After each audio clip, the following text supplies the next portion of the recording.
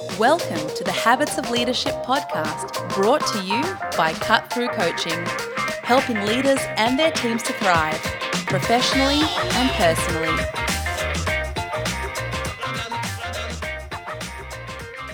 Hello and welcome to episode 2 of the Habits of Leadership podcast. My name's Dan Hasler, and in this episode I'd like to share with you a conversation I had with Professor Carol Dweck. Many of you would be familiar with Professor Dweck's work in and around the area of mindset, in particularly the fixed and the growth mindset. This conversation was actually recorded about a year and a half ago, and we spent a lot of our time talking around some of the misappropriations, misconceptions, maybe even myths of mindset, and probably more pertinently how the ways in which perhaps mindset has been interpreted by schools, organizations, coaches, and whatnot. This interview actually first aired as part of my semi-regular spot on the TER podcast, which, if you're a teacher, I definitely recommend you check out the TER podcast on iTunes or wherever you get your podcasts. But I wanted to share it with you on the Habits of Leadership podcast because I know that for many of you, mindset is something that you think about. It's something that schools and organizations are starting to consider when it comes to either, obviously, in schools, teaching and learning, and in organizations, about talent development. So in this chat, we focus primarily on the myths, as well as some of the challenges that her work has actually faced in recent times. But I kicked off the conversation by asking Carol what are her first thoughts when she hears that a school or an organization do, in inverted commas, they do growth mindset. I have two simultaneous thoughts. One is, great, they've really found my work useful. And the other is, what do they mean, do growth mindset? How are they implementing it? Are they really getting it? Are they embodying it? Are they doing it effectively? Because in my work, and also when I'm just seeing how people talk about how they do growth mindset, I think sometimes it sort of gets distilled down to sort of like quite inspirational sounding sayings. Yes. But I'm wondering, as you say there, how much is actually under the surface. So I was wondering if you could sort of give yes, no answers to these questions, but feel free to elaborate accordingly if there was more you wanted to say. So yes or no, in schools, is a growth mindset about telling kids they can be anything they want to be? No. Okay. Just telling kids you can do anything, you can do, be anything you want to be, without informing them what it would take, where they are now relative to that dream, what they'd have to do in school and after to attain that dream, showing them actually specific pathways they can begin on to start to move in that direction. Without that, you're not doing a favor. And the child might even blame him or herself later if the plan doesn't pan out. So in some ways, our, I guess, great intentions to tell kids from whatever background, you can be anything you want to be. If we don't really then follow through, it might actually end up being disempowering. Yes.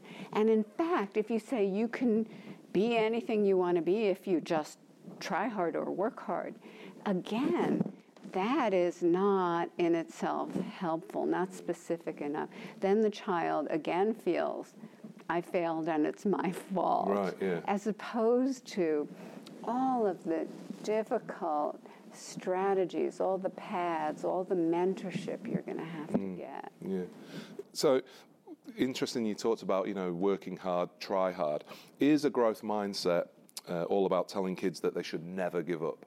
No. Go on. Okay. It's about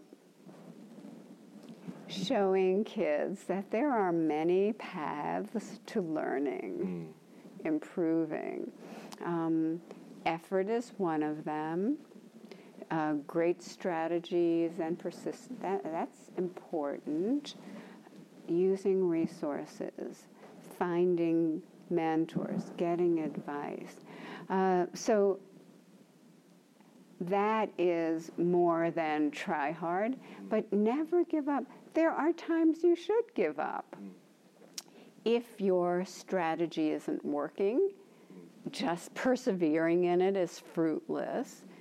If you're doing everything conceivable and you're not progressing, maybe this isn't for you. If you decide you want it more than anything on earth, and consult people, find different ways, okay. But if it's not working and you could be doing something more fulfilling, sure, change course. A growth mindset is the idea that you can develop your abilities. It doesn't promise you that you'll go to the top. It doesn't promise you the rate at which you'll improve. It just says you can improve and develop your abilities. So you have to take stock at every point. Is this working? Is this not working? Yeah. So having a growth mindset, in essence, means that you can give up. Yeah, sometimes in a fixed mindset, you don't want to give up because you're declaring yourself a failure. Yeah. Admitting defeat is, I can't have that. Yeah, so you're throwing good money after bad. Yeah. In a growth mindset, you can say, this isn't really working for me. Yes, I could, what I hoped would happen is not happening. Let me see if my efforts and strategies will bear greater fruits. Because, I mean, I don't know if you'd agree with this, but sometimes I find that, if we drill it into kids that, they should never give up and it can always be better, and we might be at risk of kind of pushing kids into almost perfectionist tendencies and being anxious, and sometimes never give up is really quite poor advice for some kids in particular if they have health issues or whatnot. Yes, because you have some kids in sports over practicing, injuring themselves. Yeah. If that's in the name of never give up, it's not what we want in our kids. We want them to be able to reasonably do a reasonable amount, assess how it's going, and then change course if necessary. Yes or no? Growth v fixed, good versus evil. Ooh. Let me just put this into context for you. I've seen it on Twitter, and I've actually seen it in schools where I've gone into, where a list of growth mindset behaviours or thinking is under the watchful gaze of Yoda out of Star Wars, and the fixed mindset stuff is under the gaze of Darth Vader, implying that growth mindset is good and the fixed mindset is evil and to be avoided. I have issues about giving kids something else to worry about in that regard, but I'm interested particularly in your point of view about, is one good per se? Is it good per se? No. Okay. A growth mindset can be really, really useful. Being willing to take on challenges, being able to persist when it's appropriate and not be derailed by setbacks that could be overcome, those are good tools to have. That's a good way of thinking in many situations. Also, people have simplistically talked about growth versus fixed as though you're one or the other. And so a lot of educators rush to say, I'm the good one. I love kids. I'm the one who helps them learn. I have a growth mindset. And one superintendent in the U.S. told me he was giving really mild constructive feedback to a teacher, and she said, are you insinuating that I have a fixed mindset? And the answer is yes. We all are a mixture. We are all a mixture of fixed and growth. We all have triggers that catapult us into fixed mindset thinking. It could be when we're embarking on something difficult, when we're struggling. Or when we receive feedback. Sometimes that just closes us down straight away. Criticism, that is one of the biggest triggers. And we have to recognize it. We have to hear that voice in our head that says, that fixed mindset voice that says, you can't do this, you're not good at it, everyone else, you'll be exposed as an imposter. And then we decide, okay, do we want to go back to that growth mindset place? There are also some situations where it doesn't matter. You're not being confronted with challenges or setbacks or criticism. And there are some situations where it does matter. But the thing of good versus bad implies you should always be in a growth mindset, that if you're not, you're bad. And I've seen places where they put the onus on the student. They give a growth mindset lesson, they put the chart, the good versus evil chart, up in the front of the room. And then from then on, it's the student's responsibility. You're on your own. Yeah. And you're not showing a growth mindset. Rather than understanding that an educator should create a context in which students feel it's about their development. The teacher is an ally, a partner in their development. It's not about being judged. And so the student can open up to challenges, risk persevering, hear feedback and welcome it. And I realise, of course, we're talking predominantly about kids because we're an education podcast, but this clearly has ramifications in workplaces and in organisations as well, with colleagues and employees. This is a yes. This is a yes. Yeah, so I guess that was it. It's not just for kids. It's not, and we're doing a lot of research. My colleagues and I are doing a lot of research in work places, in organizations, and we're finding that some organizations embody more fixed mindset approaches in their culture, a focus on talent, a worship of talent, a belief that it's fixed. Others more toward growth mindset culture. We call one culture of genius, the other culture of development, where they value and believe in the possibility of everyone's development. Just the final of the yes-nos. I go to some schools where only certain kids will be exposed to mindset language, either the kids who are most disengaged from education, or in a lot of cases, because I think it's where a lot of your work started out, looking at those kids who do well at school. There are some schools that I've come across where the mindset, the growth mindset language is only targeted at those kids who do well at school. Yes. So, question is this mindset language and thinking only for certain population groups? No. When you said targeted at the higher achieving kids, it reminds me that some versions of growth mindset is, everyone can develop their abilities. These kids a tiny bit and these kids a whole lot. Everybody will meet with challenges in life. Everybody needs to believe in themselves as a learner. Everybody needs to know how to seek and use criticism. So that's applicable at every level. In a recent nationwide study, we showed that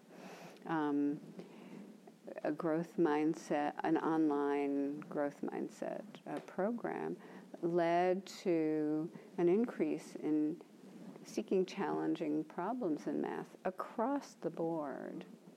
And in a study we did in Chile, students who lean toward growth mindset perform better in math and verbal areas, regardless of their achievement level. Yeah. In many of our studies, actually, we find that it is often lower achieving kids who kind of wake up. And I remember seeing that, actually. I think in one of your earlier pieces of work with kids who, I think they were from certainly lower socioeconomic areas, and the differences in their gains over a calendar year when exposed to the growth mindset interventions, they did obviously didn't outperform in absolute senses, but they seem to show greater gains. So is that maybe, has someone taken that and maybe, again, the way we've sort of misappropriated it, kind of think, oh, well, it's only for those kids, maybe. So some of our workshops are 1 or 2 sessions sent over the internet. The fact that they do anything is kind of a miracle. Yeah. And then we seem to detect changes for kids who are initially low achievers. It may be harder to detect changes in kids who are already doing well, or it may take a different kind of program to do that. But we know high-achieving kids are not okay. Many of them do not want challenges. Many of them are very fragile. I teach a seminar for freshmen at Stanford every year. They are fragile. So it's interesting because the Australian Council of Educational Research here, which is, they put out a lot of publications around the way our kids are performing here. What they found, and I think John Hattie, who I know you met a few weeks back, he says similar things, where often it's our kids at the top end of the academic scale at school, if you like, are the ones that grow the least in a calendar year because they don't have to. And so when they end up at Stanford or a university, when all of a sudden they're surrounded by lots of other talented kids, they get hit with this, wow, now I need to work, now this is a challenge, and some of them, it turns out, don't really like that. Or, not that they don't like it, but they've not been given the tools because they've never had to struggle before. Yes, and if you're thinking smart dumb, now they're starting to entertain that they're not smart. Yeah. Effort, there's research showing that when you're in a fixed mindset, just applying effort makes you feel less competent. So just being asked to work in a system that they're not used to. But look at what the jobs of the future are going to be. If we teach our high-achieving kids they can coast, they don't have to take challenges, they never hear stringent constructive feedback. Whoa, that's not going to bode well. It was interesting that you mentioned, when that putting effort in, might make you feel dumb. I work with a lot of kids who are sort of disengaged from school, and a lot of the time, the teachers will report their behaviours. They're abusive, they're violent, whatever it might be. And whilst I'm not suggesting that this is the sole reason for it, but I do wonder if there comes a point when a kid just, decides it's easier for them personally to act up, to get into conflict with adults. That's less of a challenge for them than tackling a maths question. Exactly. And when a teacher sees that a child is acting up, being stubborn, being defiant, it's a reason for compassion. It's a reason to work with the student, because often those behaviors originate in fear. Fear of doing the work, fear of looking stupid, even fear of caring about it and failing. Yeah, which is interesting given the way a lot of school systems handle those kids. Yes, zero tolerance. No. So there's a huge thing in the UK where I'm going in a couple of weeks actually to speak at an event where zero tolerance is getting quite a lot of airtime, should we say, as a way to handle these kids. And I'm intrigued as to, I'm a big believer that if you can start to empathise with why the behaviour's showing, then you've got a better way of tackling it rather than just trying to convince, coerce, punish the behaviour out of them. Exactly. Evaluations of zero tolerance programs in the U.S. show them to be largely ineffective.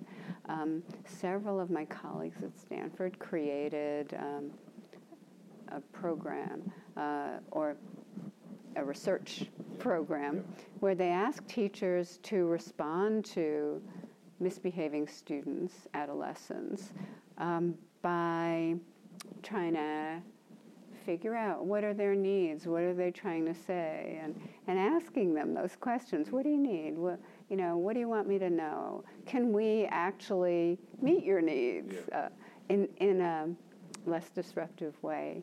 The disciplinary incidents and suspensions dramatically fell in the classrooms where the teachers did that. Yeah. Which I think there's this, I think we need to get more discussion happening around those kinds of interventions, right? Because often what tends to happen is that, so you've got the zero tolerance advocates, and then and they'll often criticize the people who are against that as being bleeding hearts. Exactly. And sometimes the bleeding hearts just go to the zero tolerance crowd and say, you're being too hard. And I'm wondering if there's something in the middle. Yeah. It's not about tolerating disruptive behavior. No. It's about understanding that it comes from a place, often a place of fear, and just treating the student from a growth mindset perspective. This student is capable of more, capable of growth. And then, you can always send them to the principal afterwards, after you try. That should be the last resort. After you try to say, okay, what do you need? What are you trying to do? Is there a better way? So that sort of leads really nicely onto this idea of the role of systems or organisations or schools and communities, because obviously in some communities, I don't know if this is a thing, but so feel free to contradict me, but there's a societal fixed mindset. For example, kids from around here don't do that, or if you go to this school, then you absolutely must go and then study law or medicine. Or I'm interested about the role that you see. Is it easy to have a growth mindset or have more of a growth mindset if the community, society, or the school or organisation doesn't nurture that? Can you be an island, if that makes sense? It's more difficult. In our big national study, we are looking at that exactly. Is it hard to have a growth mindset in certain schools? If we teach a growth mindset, is it harder for it to take root in certain schools and communities? Even if the kids learn it, is it hard to implement? Is the school not providing a way for them to show improvement? We are so interested in those questions. We really are moving to this more macro level. Yeah, which is great, because obviously, I think being informed by research is critical in our attempts to deliver this stuff, and I think that's probably where the early adopters of it, if you like, who read the book and saw you speak and things like that, just jumped straight in. So if we move to this idea of research and academia in general, I mean, the nature of it is that you put forward a theory, and then we discuss it, and people counter it and whatnot. I'm intrigued of late. So for I read somewhere. Jump in? Yeah, of course you can. Yes, because I want people to understand that as researchers, we are constantly learning. So at any given moment, we put forth our current understanding of the nature of the world, how things work, what works. But and I think I'm going to say this again when you finish your question, we are constantly back to the drawing board. This isn't working. How can we do better, et cetera? So it was interesting you said this isn't working, because I think last year or the year before in England there was the Education Endowment Foundation put out some things which said even though some kids had gone through a growth mindset intervention, it didn't appear to have much impact, to which I think, I'm not sure if it was you or somebody else replied, yeah, but that could be because kids go home, and those conversations that parents then have because they've not been exposed to it.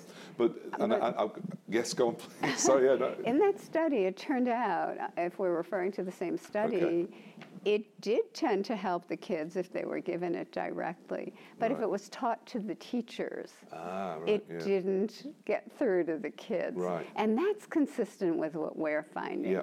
It's easy to go directly. It's hard to teach teachers how to implement it deeply. Yeah, and I think that's interesting because a lot of approaches to raise standards in school is, it takes the approach of let's teach the teachers and then, assume that that's going to be then implemented faithfully when the teachers then teach the kids. Yes, so I agree, teach the teachers is a great way to disseminate, but then you have to evaluate whether they pass it on effectively. And we are finding they do not, and we are completely committed, my colleagues and I, to developing step-by-step curricula for teachers that, number one, teach them a deeper understanding of growth mindset and teach them how to implement it, how to embody it in the classroom in what they do. To what extent does a teacher's mindset impact the class mindset or the kids' mindset, do you think? Well, we are finding with K-12 teachers and others are finding the teacher's professed mindset is not impacting the students very much. Right. The teacher's practices around mindset are impacting the students.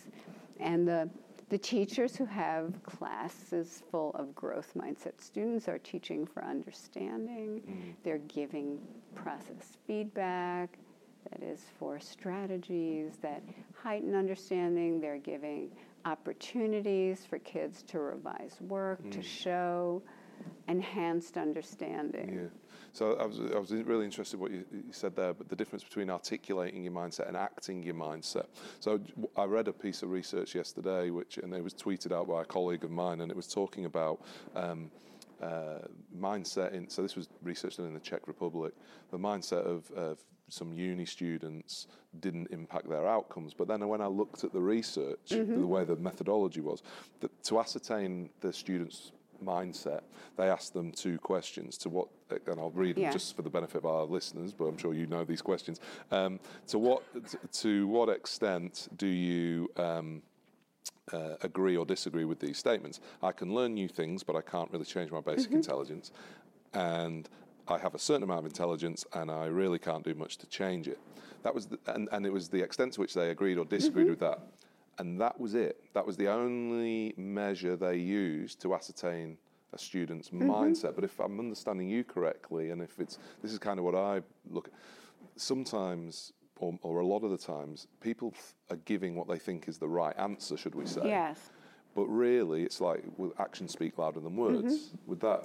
Yeah, so that's those questions are a reasonable way. There are questions. Yeah, I know they're your questions, yeah. But if the mindset language, terminology is current in the culture, you may not get an accurate assessment. But also, I'd want to know when they evaluated the students' mindsets, what were they predicting to, because it's not under every circumstance that mindset assessment at one point is going to predict. Because it's dynamic. Yeah, and it's not for everyone. So in one large study, we found that entering students, as students entering college, the mindsets predicted whether minority students carried a full course load the first year, which is a big predictor of ultimate graduation. Yeah. Growth mindset can protect you in situations of vulnerability. If you're not encountering challenges or setbacks, or if you already have a growth mindset. So you have to look at who are the vulnerable populations and are they benefiting? And also, we don't say it's every single time it's going to predict, no matter who. And we would like to learn from when it does and when it doesn't. Yeah. I guess what I'm trying to say, though, is it, and this is clearly just a hypothesis I have, if we were to ascertain the mindset of somebody, are we as... is it worthwhile looking at not just what they say, but combining that with how they act? Yes. Yeah, again, I feel like as the mindset concept becomes popular, we have to really understand more about whether someone who endorses a mindset is embodying the mindset in their actions. And the flip side of that is I work with some kids who are incredibly resilient by that they could be homeless, for example, but they keep turning up to these workshops. Now that, for me, you're talking about resilience and taking on challenge and all that kind of stuff, but if you were to speak to them, they would hold, so they're demonstrating, if you like, growth mindset behaviors, but when you speak to them, they will look you in the eye and say, I'm dumb, I'm hopeless, no one cares, this, that, and the other. Yeah. So again, I find it interesting that some people might articulate they have a mindset and don't demonstrate it, but demonstrate a growth mindset but can't articulate that. Yes. I find that really interesting. It is really interesting. And I wonder if there's, if we're talking about engagement and empowerment and all that, finding that nexus between the two. Yes. It's also true that you can have a growth mindset in one domain. So I can develop I have resilience and life skills. I believe I can develop my athletic ability, but then when it comes to school, no. Yeah, forget about it. Forget about it. Okay.